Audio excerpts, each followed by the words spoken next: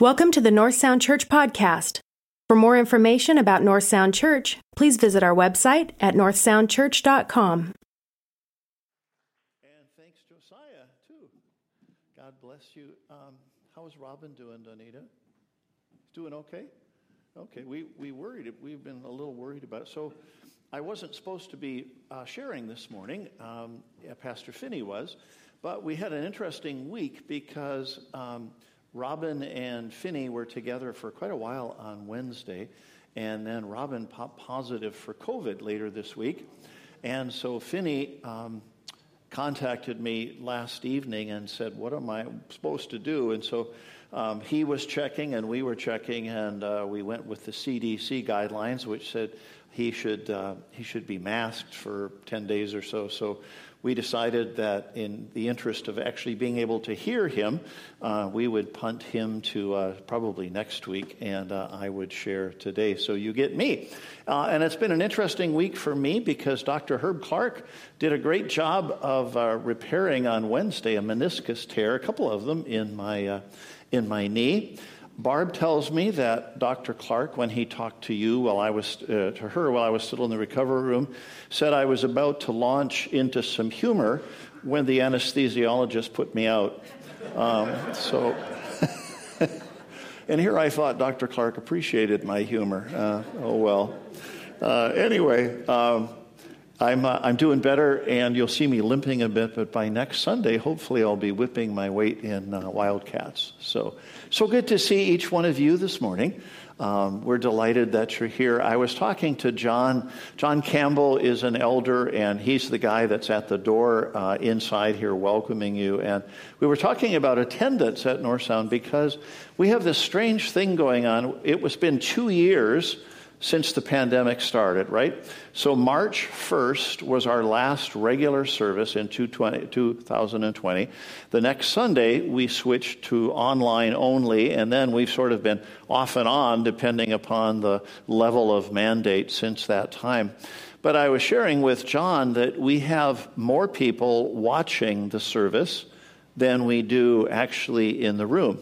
And it's going to be interesting as Omicron comes down and as we're hearing about mask mandates being lifted and other things. It's really going to be interesting to see how it affects our in-room attendance when it's so wonderful to see all of you, but realize actually when we combine the attendance of first and second service, we still have more people online watching than we do. So you folks that are online, thank you for watching and joining us, and we're hoping that you will be able to join us in here sometime soon. And so anyway, welcome to North Sound. So good to see you. When we discontinued services 2 years ago, we also discontinued a bulletin. And Nancy looks after communications for us, and Nancy and I have been talking about getting a bulletin back going for us at North Sound. We were a little concerned at the beginning. You may recall they didn't want us to be handing things out. But one of the fun things about being a pastor is over the years the things that have appeared in bulletins. And I was telling the folks in first service that Mike and Michelle were in Arizona, but here they are in our service. But Mike, I think you sent this along when you were in Arizona, and I can't share all of these with you. But I can't really start a very serious sermon without sharing a few of these with you. Here's a great one, ladies. Don't forget the rummage sale. It's a chance to get rid of those things not worth keeping around the house. Bring your husbands. 8 new choir robes are currently needed due to the addition of several new members and the deterioration of some older members. That's me. This is a great one, too. Please place your donation in the envelope along with the deceased person you want to be remembered. So, a big envelope, yeah? Potluck supper, Sunday at 5 p.m., prayer and medication to follow. This one I'm going to close with is one of my favorites. Low self-esteem support group. We'll meet Thursday at 7 p.m. Please use the back door. That's just too good.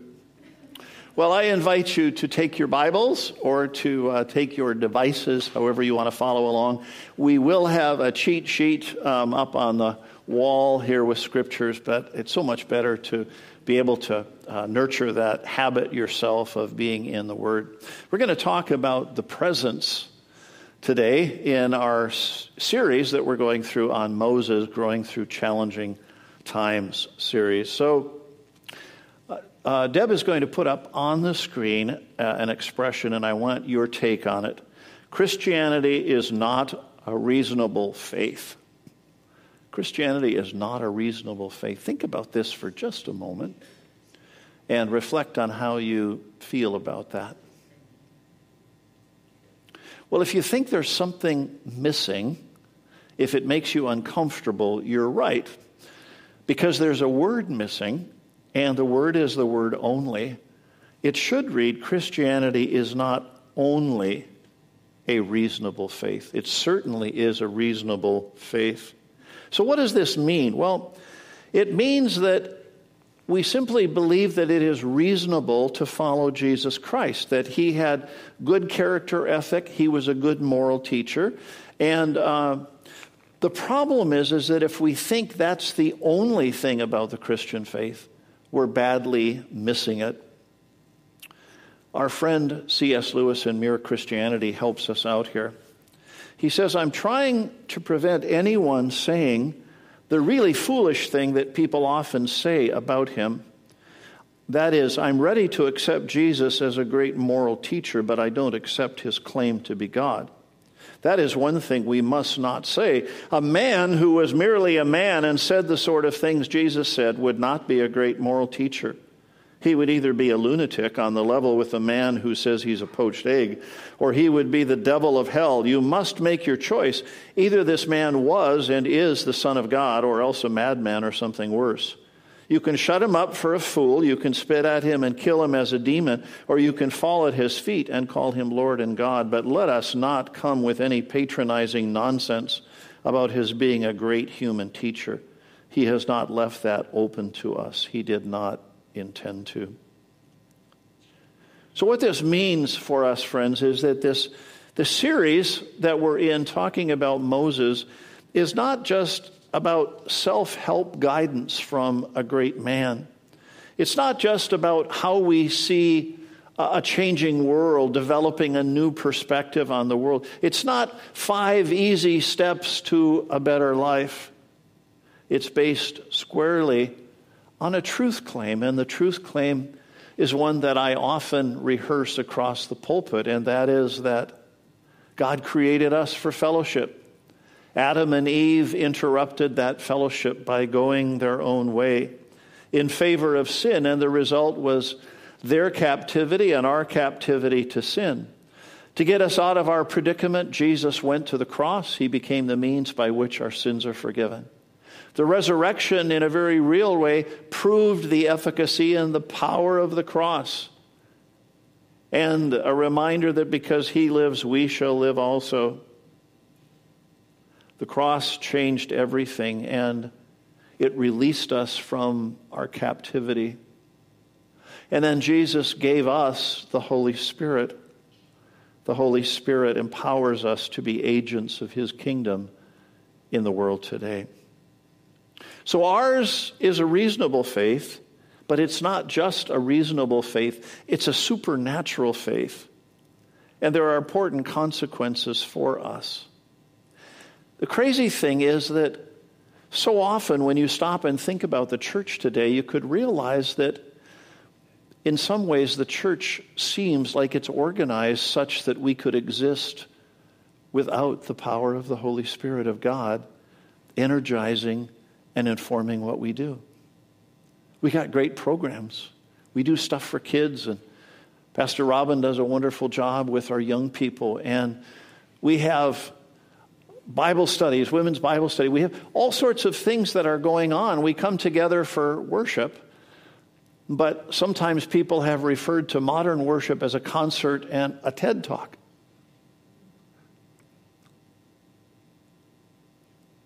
And so the challenge that we have is one of thinking about whether we can do what we're doing without God's Holy Spirit even being present.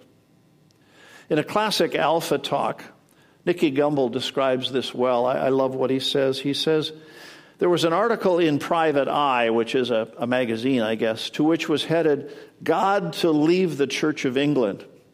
And what it said was this: following the example set by leading former Anglicans, God has decided that he too is to leave the Church of England. Friends of God believe the issue of women priests to have been behind the Almighty's sudden decision to convert to Rome. According to sources close to God, he's been unhappy for some time with the direction of the Anglican Church and has been taking and is now finally had enough. And a Church of England spokesman said, losing God is a bit of a blow, but it's just something we're going to have to learn to live with. So, friends, do we live out our faith individually and in community as though it were just another way of looking at the world, or do we really believe that God lives in us and works through us? Do we really believe the power of God is here to change the world? So let's look back at our text. We're going to jump ahead today, and we'll probably come back next week with Pastor Finney. But Moses, in our text today in Exodus chapter 32, is up on Mount Sinai. And he's receiving the law, and the people down below the mountain are getting impatient. And so they come to Aaron and the second in command, and they say they want him to do something for them. So verse 1 of chapter 32, when the people saw that Moses delayed to come down from the mountain, the people gathered themselves together to Aaron and said to him, up, make us gods who shall go before us. As for this Moses, the man who brought us up out of the land of Egypt, we do not know what has become of him. So this is pretty remarkable when you stop and think about it. So there wasn't one supernatural plague that caused Pharaoh to change his mind. There were 10 of them. The children of Israel watched God intervene supernaturally 10 times, leading to Pharaoh's decision to let them go. And when he let them go and they found themselves at the edge of the Red Sea, God provided another miracle. The sea parted. They had a visible manifestation at this time of God in their midst, a pillar of fire at night and a cloud by day. God's presence was visible to them. And in the midst of all of this, they said, where's Moses? We want something to worship that's more tangible. And so they asked Aaron to create a golden calf for them to worship. The Bible calls this idolatry. And the definition Deb will put up for us, but idolatry is making things that are not of ultimate importance ultimately important. Idolatry is making things that are not of ultimate importance ultimately important. Now, I got to tell you this morning by way of confession that I do not have a sin problem around a golden calf. If you come by our house and you want to look around the house, I would be happy for you to do so. But no matter where you looked, you wouldn't find a golden calf hiding that Barb and I pull out to worship. But that doesn't mean I don't have a problem with idolatry. You see, not long ago, I went to Triumph of Seattle, and I test drove a new Triumph Bonneville T120. Get this, it's 1,200 cubic centimeters of engine power, which gives 80 horsepower. Now, you think about what one horse can do? Imagine with 2 wheels and 80 horsepower, what that can do. It can go really fast, but it has ABS brakes, which is a good thing because it goes fast to help you get stopped. And they have 2 disc brakes on the front wheel, so it makes it stop really, really good. So, need I say more about idolatry? I don't struggle with the golden calf, but I do struggle with the Triumph Bonneville T120. Could it be that we have a tendency to discount the supernatural works of God because of the idolatry that creeps into our lives? You may not struggle with the temptation regarding a motorcycle, but I suspect there may have come along in your lives also something that you gave ultimate importance to that wasn't ultimately important. The truth of idolatry is that we eventually become slaves to the thing that we worship. Lust often plays a role. And when that happens, when something else replaces the ultimate, replaces God, we have a danger of slowly walking in the other direction. This was what happened with the children of Israel in our text. They walked away from God and they worshiped in the immediacy of the golden calf. They wanted something now that they could experience. They wanted an idol. Now, there is something that sets apart us as God's people. It isn't a motorcycle. It isn't a golden calf. It's His presence. Jump ahead to Exodus chapter 33, verses 12 to 16. We read these words. Moses said to the Lord, "See, you say to me, bring up this people, but you have not let me know whom you will send with me. You have said, I know you by name, and you have also found favor in my sight. Now, therefore, if I have found favor in your sight, please show me now your ways that I may know you in order to find favor in your sight. Consider, too, that this nation is your people." And he said, "My presence will go with you, and I will give you rest." And Moses said to him, "If your presence will not go with me, do not bring us up from here. For how shall it be known that I have found favor in your sight, I and your people? Is it not you're going with us so that we are distinct, I and your people, from every other people on the face of the earth?" What distinguishes God's people is that His presence abides with them. And the suggestion here is that if the presence is not with them, if God's presence is not with them, they're not identified as God's people. Now, we know that God lived out His promises with Moses and Israel. God walked with them in spite of their failures and took them out of the captivity that they were in into the promised land. His presence accomplished for them the freedom that captivity had robbed them of. Now, I want us to jump forward 1,500 years. The disciples of Jesus were smart enough to understand this as well, that God's presence needed to be with them. In John 6, Jesus tells those who are with Him that He is the bread that has come down from heaven. He talks about them being able to eat His flesh and drink His blood. And this sounds pretty weird. This sounds pretty weird, even in the first century. And it had an effect, and the effect that it had was that some of those who saw the 5,000 be fed by Jesus, saw this miracle happen. When Jesus talked about this weird stuff, they decided they didn't want to follow Him anymore. He lost some of His disciples, but those who got it understood the power of His presence. In John 6, beginning at verse 66, after this, many of His disciples turned back and no longer walked with Him. Remember, He had disciples other than the 12. He had many disciples, but He also had the 12. So Jesus said to the 12, "Do you want to go away as well?" Simon Peter answered Him, "Lord, to whom shall we go? You have the words of life, and we have believed and have come to know that you are the Holy One of God." Moses was able to lead the children of Israel because God's presence was with them. He led them out of captivity. The Scripture tells us Jesus was full of the Holy Spirit, and His mission was to bring release to the captives. Verse 14 of John 4, "And Jesus returned in the power of the Spirit to Galilee, and a report about Him went throughout the surrounding country. And He taught in their synagogues, being glorified by all." And then we have this passage where He goes to the synagogue in His hometown, And he announces, he quotes the scripture that is his mission statement.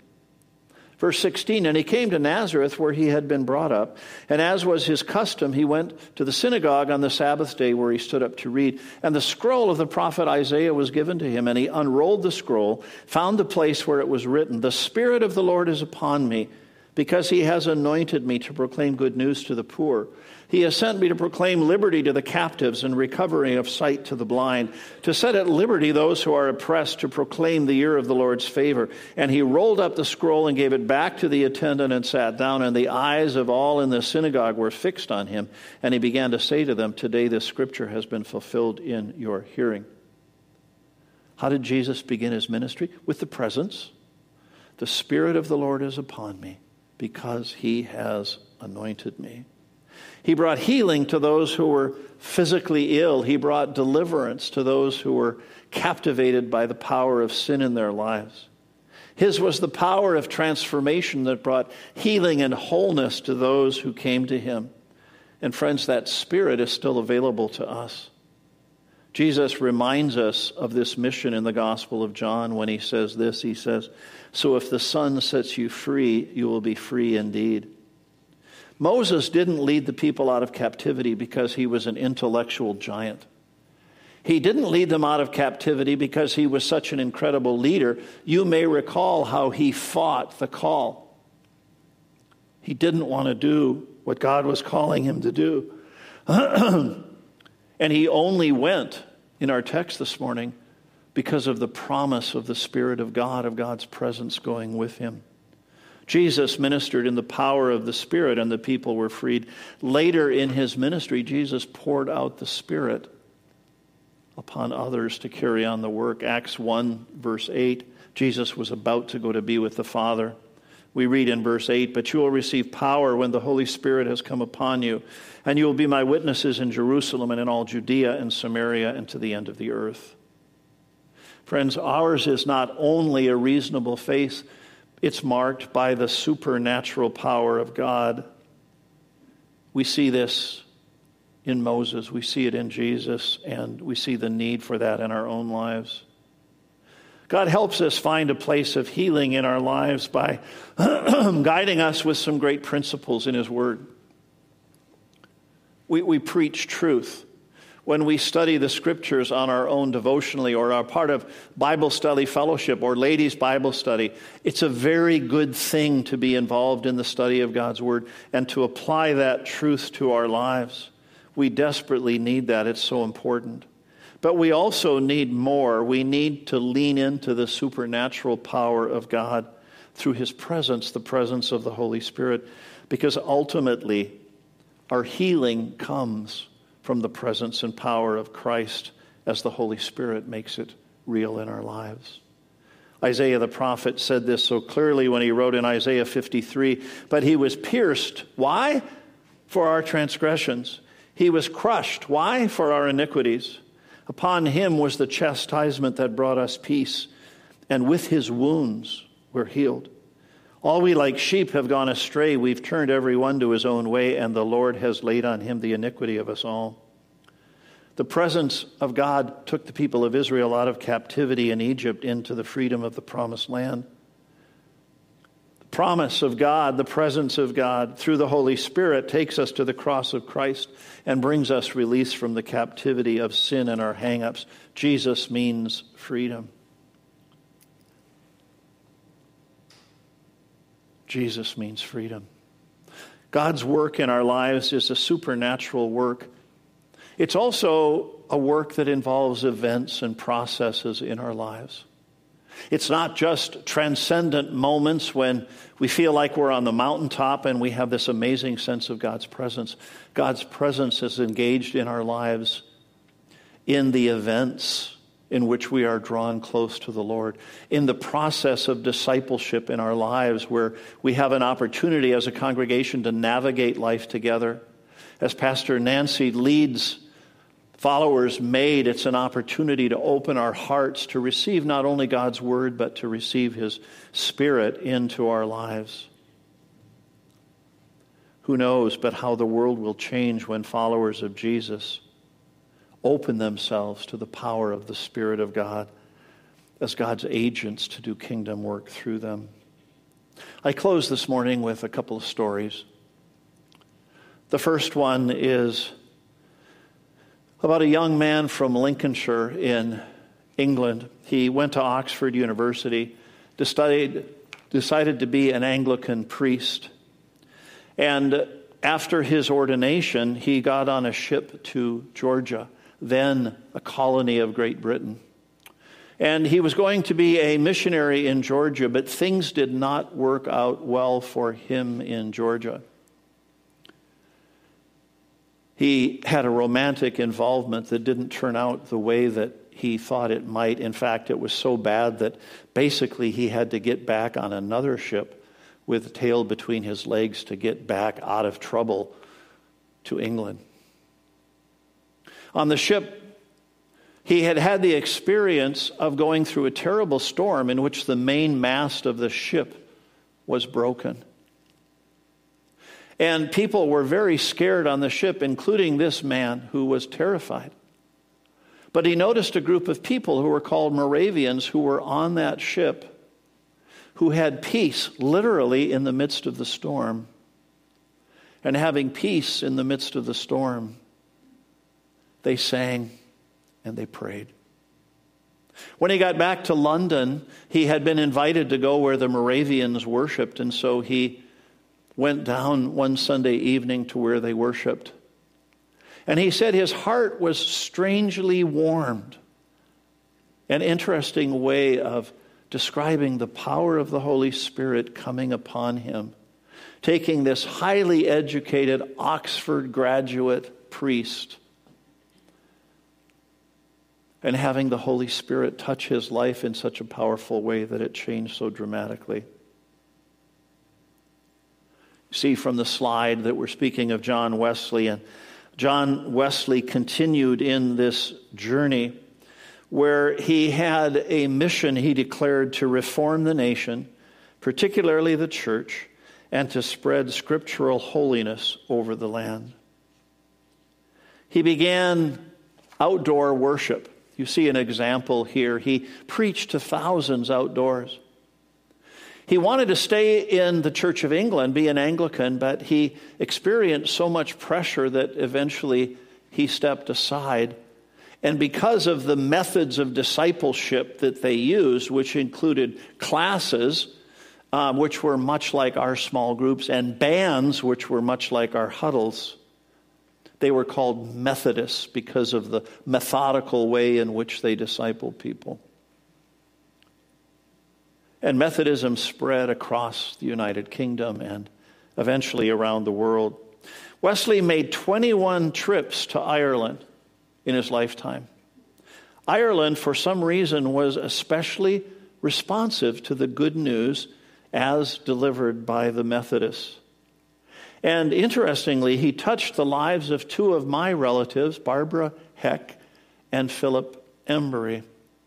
They heard Wesley's preaching and became Methodists, and they themselves were then sent out to America from a little church, a little Methodist church in Ballingrame in Limerick, Ireland. And they left in 1765, and we have a picture here of Philip preaching on the ship before they left harbor in Limerick. And it's interesting because where I was researching Philip, I came across a piece of prose or poetry called The Christian Emigrant's Poem that must have captured the feeling of those that were about to leave for America. And quite frankly, many of the ancestors of you in this room, regardless of where in the world your families may have come from. Listen to these words. Land where the bones of our fathers are sleeping, land where our dear ones, our fond ones are weeping, land where the light of Jehovah is shining, we leave thee repenting, but not with repining. Land of our fathers, in grief we forsake thee, land of our friends, may Jehovah protect thee. Land of the church, may the light shine around thee, nor darkness, nor trouble, nor sorrow confound thee. God is thy God, thou shalt walk in his brightness. Gird thee with joy, let thy robes be of whiteness. God is thy God, let the hills shout with gladness. But we must leave thee. We leave thee in sadness. Dark is our path o'er the dark rolling ocean, dark is our hearts, but the fire of devotion kindles within, and a far distant nation shall learn from our lips the glad song of salvation. Hail to the land of our toils and our sorrows, land of our rest. When a few more tomorrows pass o'er our heads, we will seek our cold pillows and rest in our graves far o'er the billows. After arriving in America, they did not immediately plant a church. In fact, there's an amazing story of how Philip one day was playing cards with some friends when Barbara came upon this scene and gave him a royal bawling out and provided the kindling for the fire of Methodism to begin in this nation. And so they established what is arguably the first Methodist church in the United States, the John Street Church in New York. Interestingly, it was made up mostly of Irish and African American members. From its early roots, Methodist was evangelistic, and they were a people who had their hearts warmed and were turning the world upside down with the good news of Jesus Christ. Isn't it interesting when you think about John Wesley's surrender to the gospel, whose heart was strangely warmed? He touched Philip and Barbara's hearts, and they touched others' hearts. And it's the story of all of us in this room. Our story with God began with someone who passed it on and passed it on and passed it on to you and me in this very moment. Friends, we're blessed, each one of us, with gifts and abilities to serve the kingdom, but without the presence of God, we can't do it on our own. Moses said, if your presence doesn't go with me, I can't go on. John Wesley needed the power of the Holy Spirit. Philip Embry and Barbara Heck needed the power of the Spirit. And you know, these folks were just human like us. I don't know how many of you know, but John Wesley, a hero of the faith, had a horrible marriage. He and his wife did not get along. They pretty much didn't live together for most of his work, most of the ministry, most of his adult life. And it was a tremendous burden for him. Man of God, preaching to others and having such a challenging time at home. Philip Embry was not selected by John Wesley to be one of the itinerant preachers in Ireland. John handpicked some folks to carry the good news around Ireland, and Philip was passed over. Imagine the disappointment and the rejection that he felt, only to found the first Methodist church in America. Friends, we all have experienced disappointment and suffering in this journey. We all feel inadequate for the job, but God wants us. He wants to use every one of us. And so let's open our lives to God's presence today. Who knows what He wants to accomplish in our lives, regardless of our failures and our inadequacies. It's interesting, when you look at the Scripture, you discover that almost every great leader led with a limp. He or she led through suffering and through challenge. The Scripture is so clear. God wants to fill us with His Spirit so we can make a difference through the life that we live. And every one of us has a part in this amazing unfolding of God's plan for saving the world. Let's pray together. Lord, we thank you this morning for the blessing of your presence. We thank you, Lord, for your word. And we thank you, Lord, for your Spirit. Lord, I pray that each one of us would leave today with a knowledge of the importance of your presence going with us. That you would take the successes, the failures, the joys, and the sorrows of our lives, and turn them into the fodder that can be used to see your kingdom come and your will be done on earth as it is in heaven. In Jesus' name.